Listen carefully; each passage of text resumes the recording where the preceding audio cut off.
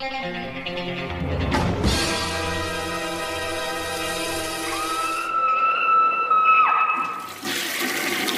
guys, what's up? It is week 302, and I have a few reviews for you. I don't think this episode will be too long, probably on the short end, but yeah, let's hop right into this. The first one up is from Dread Central, or Epic Pictures, and this is Woman of the Photographs, and this is a Japanese film. Really hadn't heard much about it. Said it's Cronenberg-esque, which interested me right away. So basically what we have here is this kind of lonely digital photographer. He's a photographer, but he mostly works on, digital After Effects and stuff like that. And he has a slew of regular customers that come in and ask him to do certain things, de-aging, fixing things up, changing people's appearance. And one day while he's out taking pictures, he's interested in insects and everything. Very Cronenberg, right? Seems like something, or Kafka or something like that. He finds this woman who's injured herself, and she's like kind of model influencer. And this influencer starts to kind of take a liking to him and starts to hang around his shop. And she had gotten this horrible scar for just instant before, like she met the photographer. So basically, he kind of touches up her scar in a lot of her pictures, and over time, she starts to realize that like she's kind of like being dropped by sponsors, and people are losing interest, and she decides to post kind of the real photo. There's a lot of interesting stuff in here about, they say, body dysmorphia on the back, and I can see that. Yes, dysmorphia, exactly the definition of something is it's not as what it appears. It doesn't look the same or whatever it appears, or size and everything. But the most interesting characters in the movie are actually some of the side characters. There's one girl who comes in and she has her picture completely changed to attract a mate, and she says people will remember what's in the photo. They'll remember the more positives when they think back on me. And it's just this weird kind of complex thought in the way she looks at things that I thought was very interesting. And not to mention that there's a character who comes in and gets these pictures touched up for like older people, and there's a really kind of heartwarming moment. Of course, the movie does have kind of like a horror bend and kind of like this weird kind of psychological twist to it, but it does say a decent amount about social media and influencers and your body image and who you are, and really, and what you appear to be, all that kind of stuff, which is, I feel like, is definitely modern, and I don't think it's going anywhere. I think these are a lot of questions that need to be, answered, and I think film is a good place to start looking at them and everything like that. So this is A Woman of the Photographs, a pretty interesting film, fairly well made, well acted, no real complaints. Now, I do like its subject and its ideas, but, they went to certain places, but I feel like they could have dived in a little deeper. It's not exactly the most... It has a body horror element, of course, that makes some cringe stuff, but it's not incredibly extreme or anything like that. It's fairly approachable, although bizarre at the same time. That is Women of the Photographs. Okay, the next one is the American release of Knockabout. Now, Knockabout's from Arrow Films here, and this was originally put out by Eureka over in the UK, and this was a region-locked release. This is directed by Sammo Hung. I covered it then, and this pretty much appears to be almost identical in disc. Almost all the same special features, except, of course, this one is locked Region A. Now, if you guys aren't familiar with this is directed by Sammo Hung. Sammo Hung is a martial artist and director. He's in a slew of films, Encounters of the Spooky Kind, One Eye Just Millionaires Expressed, a bunch of stuff. He's really, excellent and excels at this stuff, but he's kind of a supporting character here. Basically, this one follows kind of a typical kind of martial arts storyline here. We have two brothers who are kind of like these goofy thieves, and basically what they do is, in the very beginning, you see like their kind of scheme, which is excellent, how they get this, like, rip off this dirty Pawn Star guy and get a bunch of gold, more like 20 ounces worth of gold for not, like, whatever they do. It's really clever and smart, and they kind of trick the audience at the same time. But they kind of bicker back and forth and end up losing their fortune and having a run-in with a bunch of people. And they tend to get the beat up quite a bit. And then they run into this kind of master, this really tough guy, and he single-handedly beats the shit out of them. And they start to get an idea, maybe we can learn from this guy, become bullies, and then kind of abandon him and whatnot. And that's not exactly what happens. They first become students of this guy, and before long they realize he has a real dark side. At one point there's a couple goons that come looking for this master, and the goons are really kind of awesome and intimidating, and it's kind of unique because they suggest that there's like a homosexual relationship here. Now, there's two versions of the film. There's the Hong Kong version, which is like an hour and 45, and then the export, which is like an hour 30. And if you watch that in English, some of the words they choose are are definitely derogatory and it comes across cheesy. It's definitely a product of its time, and whoever dubbed it chose to use different words, yada yada yada, etc. But yeah, this is a fun film, and it has a couple dark moments which you really don't expect. Sammo Hung is kind of like this drifter that constantly is always bumping into the brothers and kind of coming out on top, taking advantage of them. He's kind of like a goofy kind of character, but he also has his own style of martial arts, so there's like a lot of training here and there. It's like I said, it's typical, but has like a goofy flair to it as well. Most all the Sammo Hung movies do, but at the same time, he's not really the star of it. But it has a dark side to it as well. It's a fairly entertaining movie. I enjoyed it. Enjoyed it the second time around as well. You'll recognize a couple of the characters here. This guy up here, he's in a slew of these martial arts films. But the special features include 2K restorations from original elements by Fortune Star of both the original Hong Kong theatrical cut and the shorter export cut. High definition presentation, original lossless Cantonese and Mandarin mono audio for the HK theatrical cut, plus lossless English mono for both cuts. 2 choices of English dub audio for the HK theatrical cut, the original export dub mono, and the newer 5.1 dub created for the international DVD presentations. Optional English subtitles for HK theatrical cut and English subtitles for the deaf and hard of hearing on the export cut.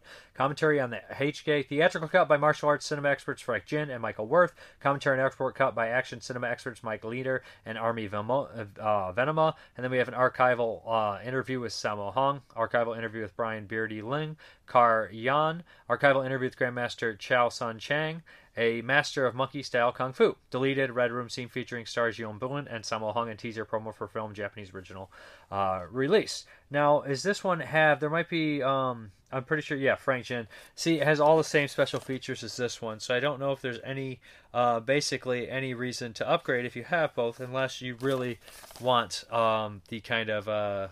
in Region 1. But it's a really entertaining movie. I think most people will dig it. This is Knockabout.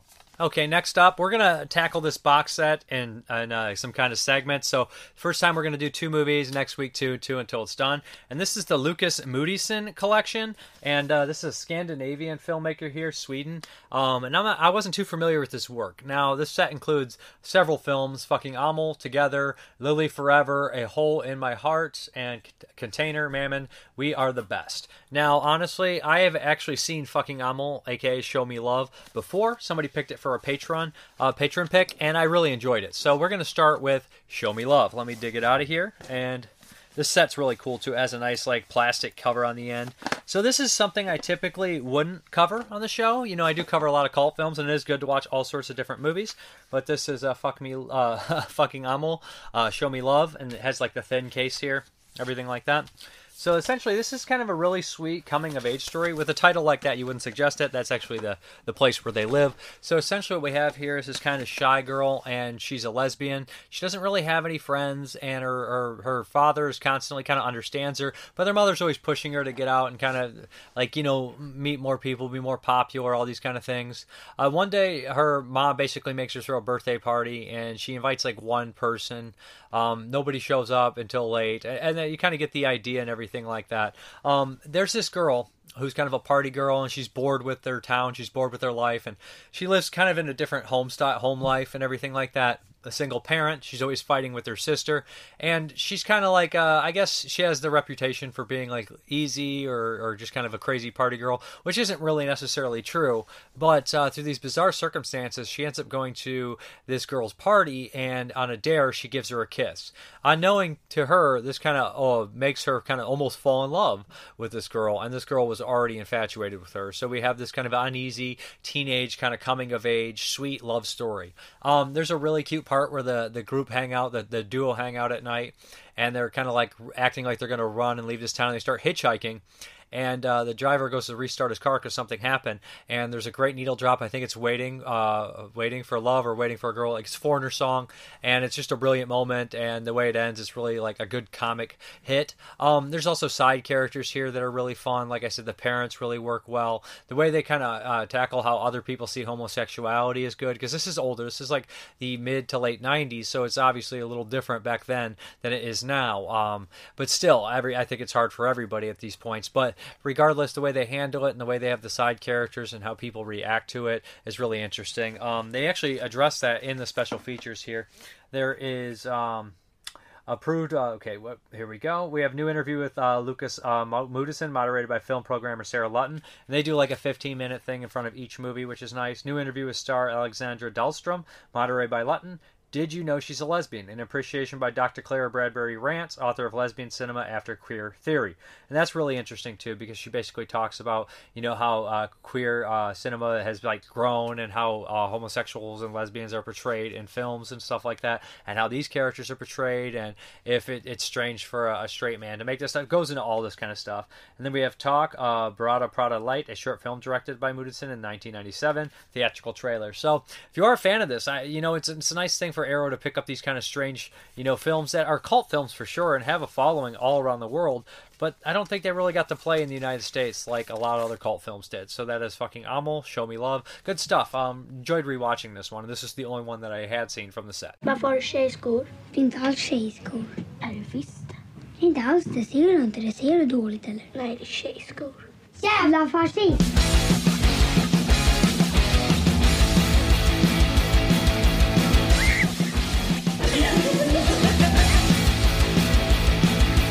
Ja, när vi har gjort revolution. Ja, men då får vi se vem som skrattar då. Jag vill vara konst, eller inte konst, men jag vill inte vara som alla andra.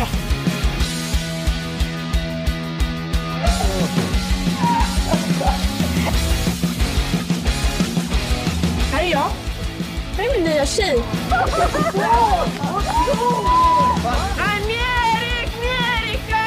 Jag velat det här, det är verkligen min dröm. Jag har alltid fantiserat om det här.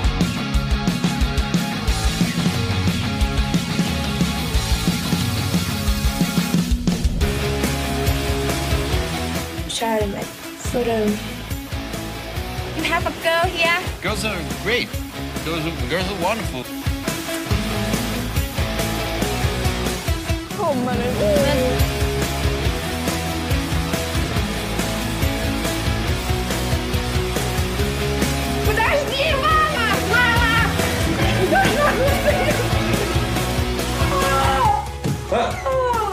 Jag kommer inte med i Big Brother.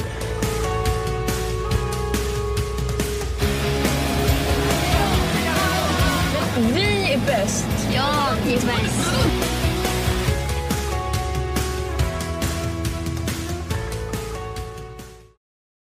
Next up from the Lucas Moodysson collection is Together.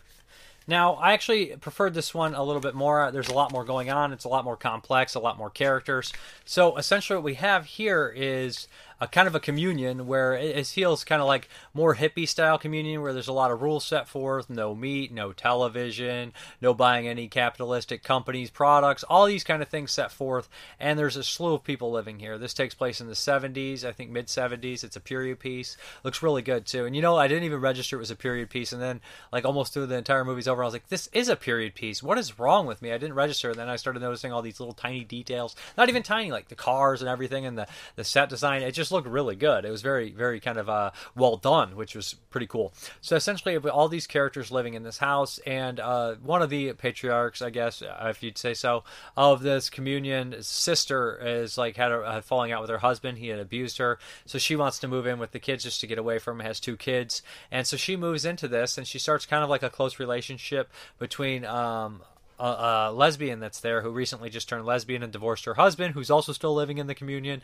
And then we have the brother who let her live there, and he has an open relationship with this younger girl who's been sleeping with this kind of activist. So it's really complicated. There's also a pair of hippies who are really hardcore into this stuff. So when these kids enter the equation, things start to change. The father is struggling with alcohol problems and getting his life together. And there's some moments, I guess, of humor or just life in general that could be funny. And essentially what happens is it all kind of comes together, and hey, they come together in the very end in a really kind of heartwarming scene, which I really enjoyed, and it was very touching. It worked really well. I thought the characters were well established, and it kind of makes you think, kind of makes you really put your life in perspective and what's important and what you should do, all these kind of things like that. So this one really hit home for me. I thought that it worked really well.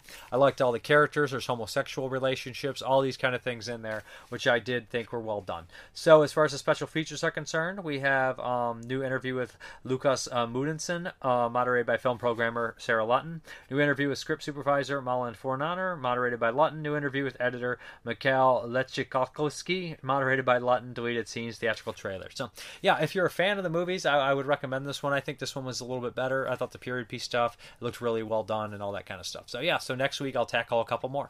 Okay, the next one is from 1983 and Vinegar Syndrome, and this is the Devonsville Tear by Ulay Lomel, who did stuff like Protzy and The Boogeyman and Tenderness of the Wolves. So, yeah, he originally got to start with Tenderness of the Wolves, directing it, working for Fastbinder. So the Devonsville Tear is from 1983, like I said. This is one that I had never seen. It does have a couple familiar faces in here. Of course, it has Donnie Pleasance.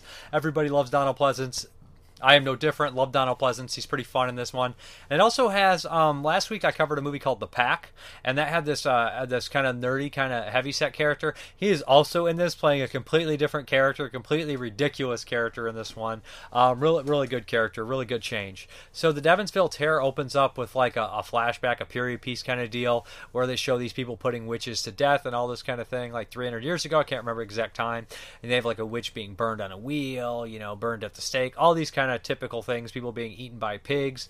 And then we kind of fast forward to modern times, and what we have here is this new school teacher that moves in, and right away you kind of get the sense of the small town mentality. The one guy had recently just killed his wife, and they made it look like an accident, and Donald Pleasance is aware that this town has a curse, and since he comes from like a long lineage of the people who actually burned the witches, who led the witch kind of brigade or whatever, basically he has been cursed, so he is completely worried, always creeped out about trying to stop this curse and everything, and he actually develops a rare disease where worms are eating his flesh. So he's picking out mealworms constantly, and there's points when he's going around like giving everybody in the town, exams, but he starts to hypnotize them and try to figure out who they are and kind of get back to that time in the past and try to stop what's happening to him.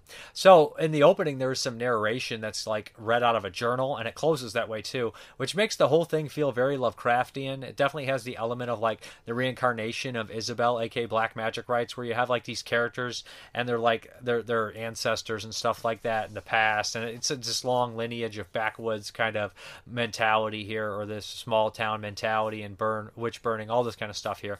So it is a little slow at times, but I think that what they managed to do really well is capture the small town feel, especially from a director in Ulay Lomel, who's not an American director, but somehow he captures the Americana stuff really well. This movie is shot in Wisconsin, and I knew it was kind of up in that Midwestern kind of Wisconsin area, and you can tell from some of the accents and everything, and like the acting ranges. There's one character who's just like a complete bigot who's always yelling at his wife, but the end of the movie has a really kind of showstopper scene involving an exploding head and melting face, some really good kills, some really good gore. Overall, it's a pretty solid horror film. I think it's better than Boogeyman. I think it's less inept than the Boogeyman, to be honest. I think the Boogeyman's pretty nonsensical, but I guess that's part of the charm for a lot of people.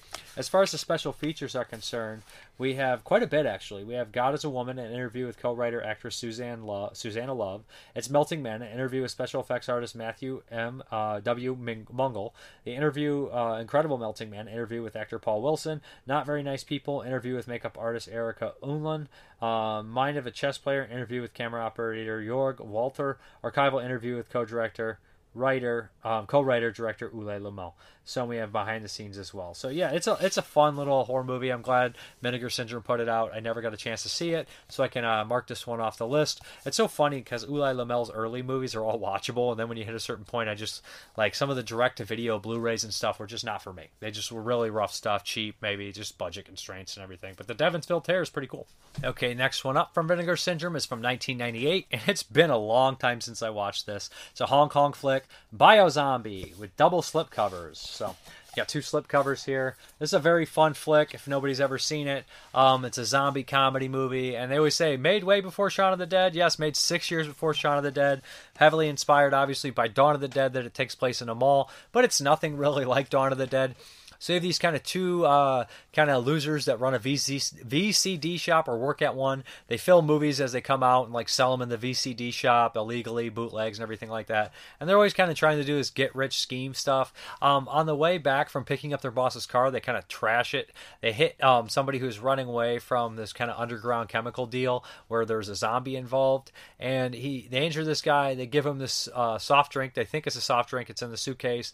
It turns him into a zombie. They put him in his trunk. They bring him back to the mall. Boom, we have a big zombie outbreak with all the weird side characters in here. Of course, there's love interest because these two guys are infatuated with any girl around, and there's a lot of love kind of things going on here. There's a character who works in this kind of sushi place, and he's obsessed with a girl who works, I think, at a giving manicures or something like that. I can't remember roles. Can't remember exactly what she does. But essentially, the zombies come back in kind of funny detail. A lot of them look like they just have paper towel in their face and smudge it. It's a low-budget movie, and it's up to our, kind of unwilling heroes to become heroes and fight back.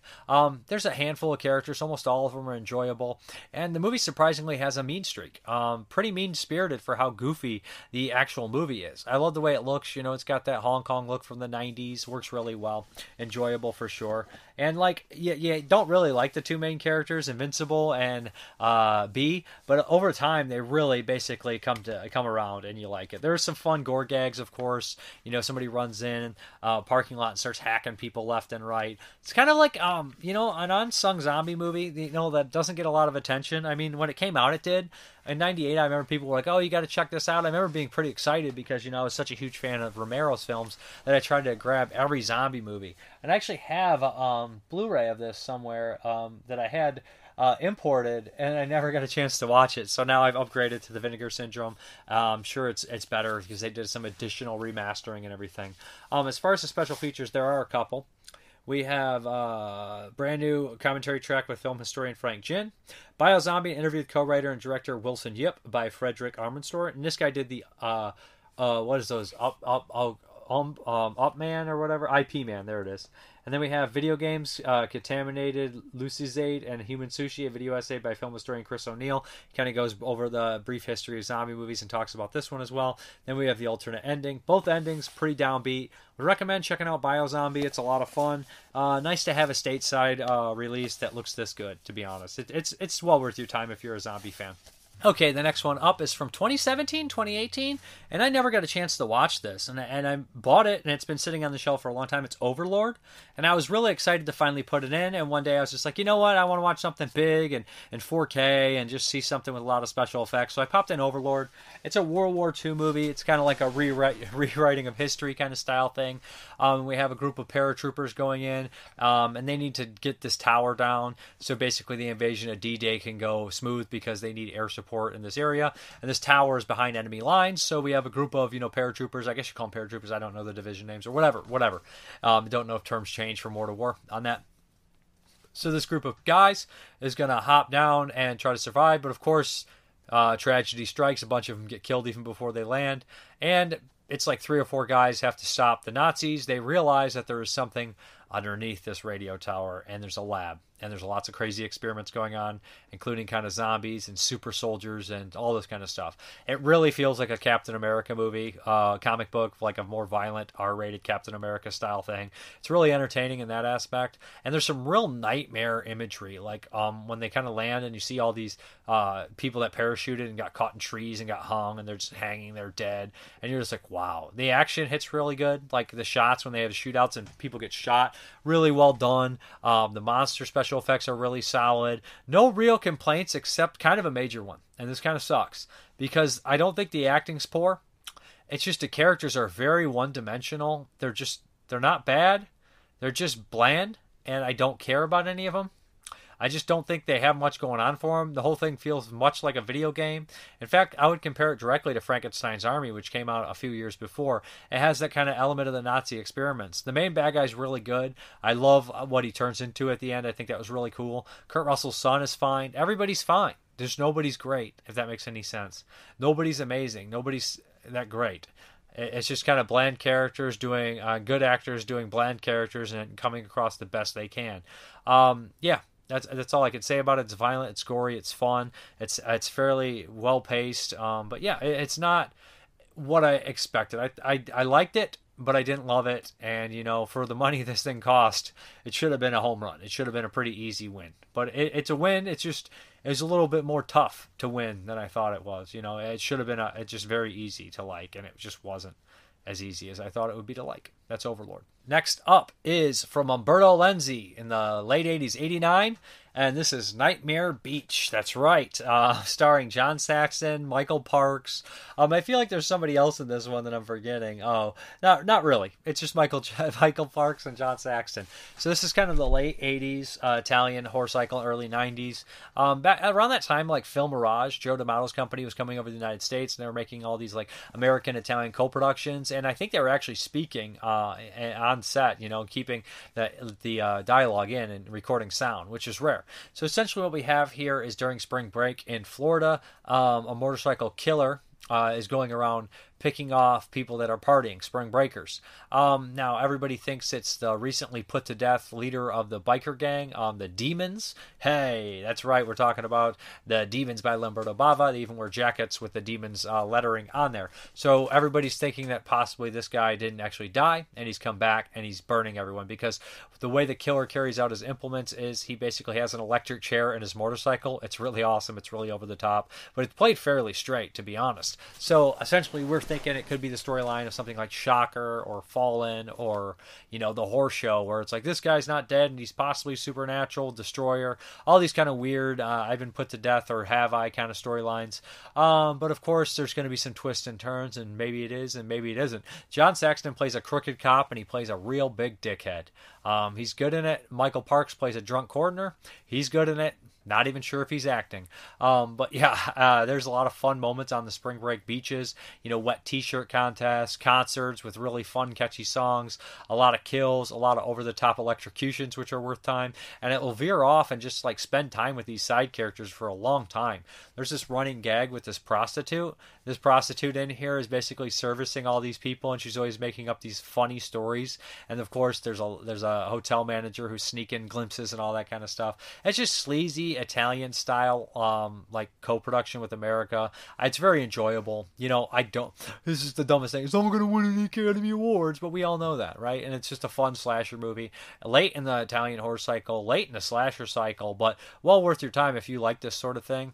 I feel like it's a little bit more played straight, and the kills and everything are really decent. Now, Sam Deegan does a commentary on here, and she does mention that it does feel similar to a couple earlier Umberto Lenzi gialli, and I would not argue that. One of the killer's motivation is not dissimilar. So yeah, that is Nightmare Beach, aka Welcome to Spring Break. Okay, one from 2021, and this is Sick. I can't remember who directed this. As Josh Hyams, the director Peter Hyams, he directed Alone a couple years back, which was the kind of survival horror film, which is really well made. Not my cup of tea, but really well directed.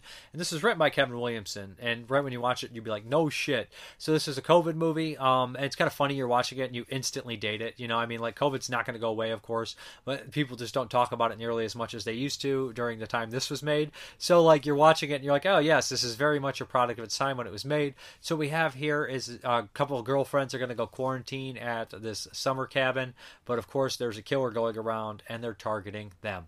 We don't know why they're targeting them, but we do see them in action earlier when they kill somebody in a kind of a really kind of elaborate, well-done way, very reminiscent of Scream. So essentially what happens is we have like a home invasion in the last 40 minutes or so, and we have three characters that have to deal with the killer. Now, there is a twist in here, and the killer's motivation is really well done. The gore is solid. It's all overall a really solid, just kind of slasher home invasion film. Now, it's not any different from anything else Kevin Williamson's ever done or anything else that really Hyams has ever done, but I think it's satisfying enough and well done enough, and it packs a couple punches and is self-aware enough to be interesting, to be entertaining. Now, it's not going to make a top 10 or anything for me, but I would recommend checking out Sick. It's on Peacock. You could do a lot worse. Okay, the Patreon pick is by Nick Mua, and this is Ali, Fear Eats the Soul, and this is by Fastbinder. And I've never covered a Fastbinder movie on here. I know he's super prolific, directed like 45 movies in like 10 years or something like that, and died very young in his early 40s or late 30s, 38, something like that. And yeah, this stars, what's the actor's name? the character who plays Ali, and he has a really interesting backstory with the director, and he has a really tragic end as well as the director. And when you watch this and then you look into the background, the context of the movie, it really kind of you can feel that sadness, you can feel that that weird moments between them, and all this kind of stuff in here. So essentially what we have here is a Moroccan who is working in Germany in the 70s, and he meets this older German lady, this widow, and they kind of start to form a friendship, and then it becomes more than that. And the movie is just kind of about people adapting in a place where nobody wants them, where there's this racism between everybody. And Germany, even though it is from Nazi Germany, it's no longer Nazi Germany. That racism and that hatred still is embedded in their society.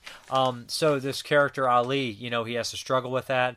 And it's just like, at first, it's really sweet and touching with the two characters kind of meeting, the older German lady, who's an excellent actress as well. And then over time, it gets really nerve-wracking and really depressing, and you can feel the stress eating at them, and you can just see their hearts breaking on camera visually. There's this really beautiful moment where they're kind of sitting at this, I believe it's a lot of the pictures in the movie you'll see, or some of even the cover art of the poster, where you see two of the couple sitting there in like a rainy kind of diner outside at like a table, and all the staff is watching them from a distance and just looking at them, because they're a relationship that shouldn't be. A young Arab character, a young Arab guy, and an older German woman. Everybody just assumes that she's dumb and he's using her for the money, and all this kind of stuff like that. And it kind of goes on, and it ends just kind of in a very slice of life way, but it gets its message across. You can feel the despair, you can feel the depression, and if you were to read about the lead actor, you would even be more depressed, and you could even feel more the despair. Now, I got to give this movie Golden Glove hats off, because that's a period piece, and when you compare Golden Glove to this, which takes place in the 70s and everything, I believe it takes place in the 70s, you can just see the comparison and be like, wow, they did a really good job in recreating this kind of this look and everything like that. The acting in this is exceptional. It's really depressing, and it really works well. I think it's an excellent movie. I think it's wonderful. I think it's beautiful. I think it's sad. I think it's tragic. But yeah, that is Ali, Fear Eats the Soul. Great stuff. Okay, let's get into these questions, comments, concerns, all that stuff. Uzi Suicide 666. A top guys playing sleazebag list. Thomas Mulan, David Hess, Anthony Wong, legends. I would also add Telly Savalas. Onatologically, Steve, I received my Lindsay Milan box set 2 weeks ago, and I've devoured it. One of the best sets I've ever bought. I had a blast with it. Thanks for covering it, Dave. I really wanted to hear your thoughts on it. You're welcome. I'm glad I got to watch it. Does anyone know if Severin plans to reissue a standard edition of Four Flies on Grey Velvet? I certainly hope so. I'm not sure. I don't know what's going on with it. Zach Nolan, I want to see Creepers. I went to see Creepers in 1985. Half the way through the film, I realized I was the only one in the theater. That's funny. Nick Moore, Phenomenon, my second favorite Argento film after Suspiria. Still, Phenomenon introduced me to Dario's horror genius, so it always occupies a special place in my black little heart. Also, the cop is a Belgian actor. Who knew? Questions. Why do studios always cut up excellent movies, do you think? Because the people at the studios don't think you can sell the movie to a certain audience, so they cut it up. Happens all the time. What was the first Argento film you saw, and did you know then you'd always love his work? That's tough. Was it Phenomenon? Was it Deep Red? Was it Tenebrae? Was it Suspiria? I think it was probably Suspiria, just because that was the one that had the name recognition, and I remember being completely intrigued by it. Now, I've seen stuff he produced. I've seen Demons first, but he didn't direct that, so it was definitely Suspiria. And that kind of just was so different and unique, I had to see more. Did you sometimes wish you were friends with a knife-wielding chimp? No, I don't like chimpanzees. I mean, I don't nothing personal against chimpanzees. They just scare me. I don't think they belong in captivity. I don't think they belong as pets unless they absolutely have to be held in captivity or anything like that. They're just, you hear about the freakouts. They're just too intelligent to have and strong at the same time, and also unstable. Like, it's like having a 4-year-old or something like that it can rip your arms off. It's just, no, I don't want a knife-wielding chimp as my friend. The next time, sir, love for movies will keep us young at heart. It does, sir. Hasn't worked for me. Stephen Hyde, great insights. Thank you. Tim Hayes, Spielberg produced Poltergeist? ? I thought he directed it since I heard it in the behind-the-scenes special. Actress Jo Beth Williams mentioned Spielberg being on set directing one scene she did. I knew he was involved with the casting since Drew Barrymore originally auditioned for Carol Ann, but Spielberg thought she was better for a role in another film he was doing at the same time. It sounded like he was doing the casting for both E.T. and Poltergeist, but I thought Spielberg had a bit more involvement in Poltergeist. They're both 82. I remember watching Creepers cut a Phenomenon some years back. It seemed pretty violent in that 82-minute R-rated cut. So, about Spielberg and Tobe Hooper. Tobe Hooper is listed as the director. Spielberg produced it. Everybody always said that Hooper never directed it because it has the Amblin feel. Although if you look at Goonies, you look at Gremlins, you look at anything he fucking produced, they all have an Amblin feel. He probably was in the editing room. He was definitely on set. He definitely was hands-on, but he didn't direct it. Tobe Hooper's name's on the movie. There's guys' face falling off. There's people smoking marijuana. You can see Hooper and Spielberg, but you can see Spielberg in anything he touches. I just don't understand why people don't think... A producer obviously has input, especially if it's Spielberg. But I don't know why people just don't look at other produced Spielberg movies that have just as much Spielberg in them and say, Richard Donner didn't direct The Goonies, or Joe Dante didn't direct Gremlins. It's just nonsense. Joe Dante directed Gremlins, Richard Donner directed The Goonies, and Tobe Hooper directed Poltergeist. That's how I see it. I mean, I wasn't there. Now there was a PA that said he was there for a couple of days and saw Spielberg directing scenes. Sometimes the second unit director directs scenes. I'm sure Spielberg acted as second unit, but it is what it is. I Kid, 4K releases of Texas Chainsaw Massacre and Phenomena, my favorite Argento flick. I'm sold. Iowa Guy, my favorite is Night of the Living Dead. Classic. Romero Flores, on a scale from 1 to 10, what would you give the Texas Chainsaw Massacre 4K color quality? That's tough because I'm trying to think, well, if you guys would have to give me the best quality, let's go 7 because I thought the color was very vibrant in the day. I was really shocked. Now, I don't really have a scale myself, but I think 7 is a really fair rating because it caught me by surprise. The day stuff looked very vibrant and bright and colorful. Jeff, 1999, great episode. I agree totally with Texas Chainsaw Massacre review. Appreciate what you do each week. These shows are jam-packed with content and you make it look easy. It's not. Thank you. Ken Coakley, I also want to get the Phenomenon in 4K. The famous Argento color scheme seems made for 4K. I also love the main theme by Claudio Simonetti. The beginning of the track is really haunting. Yeah, it's great.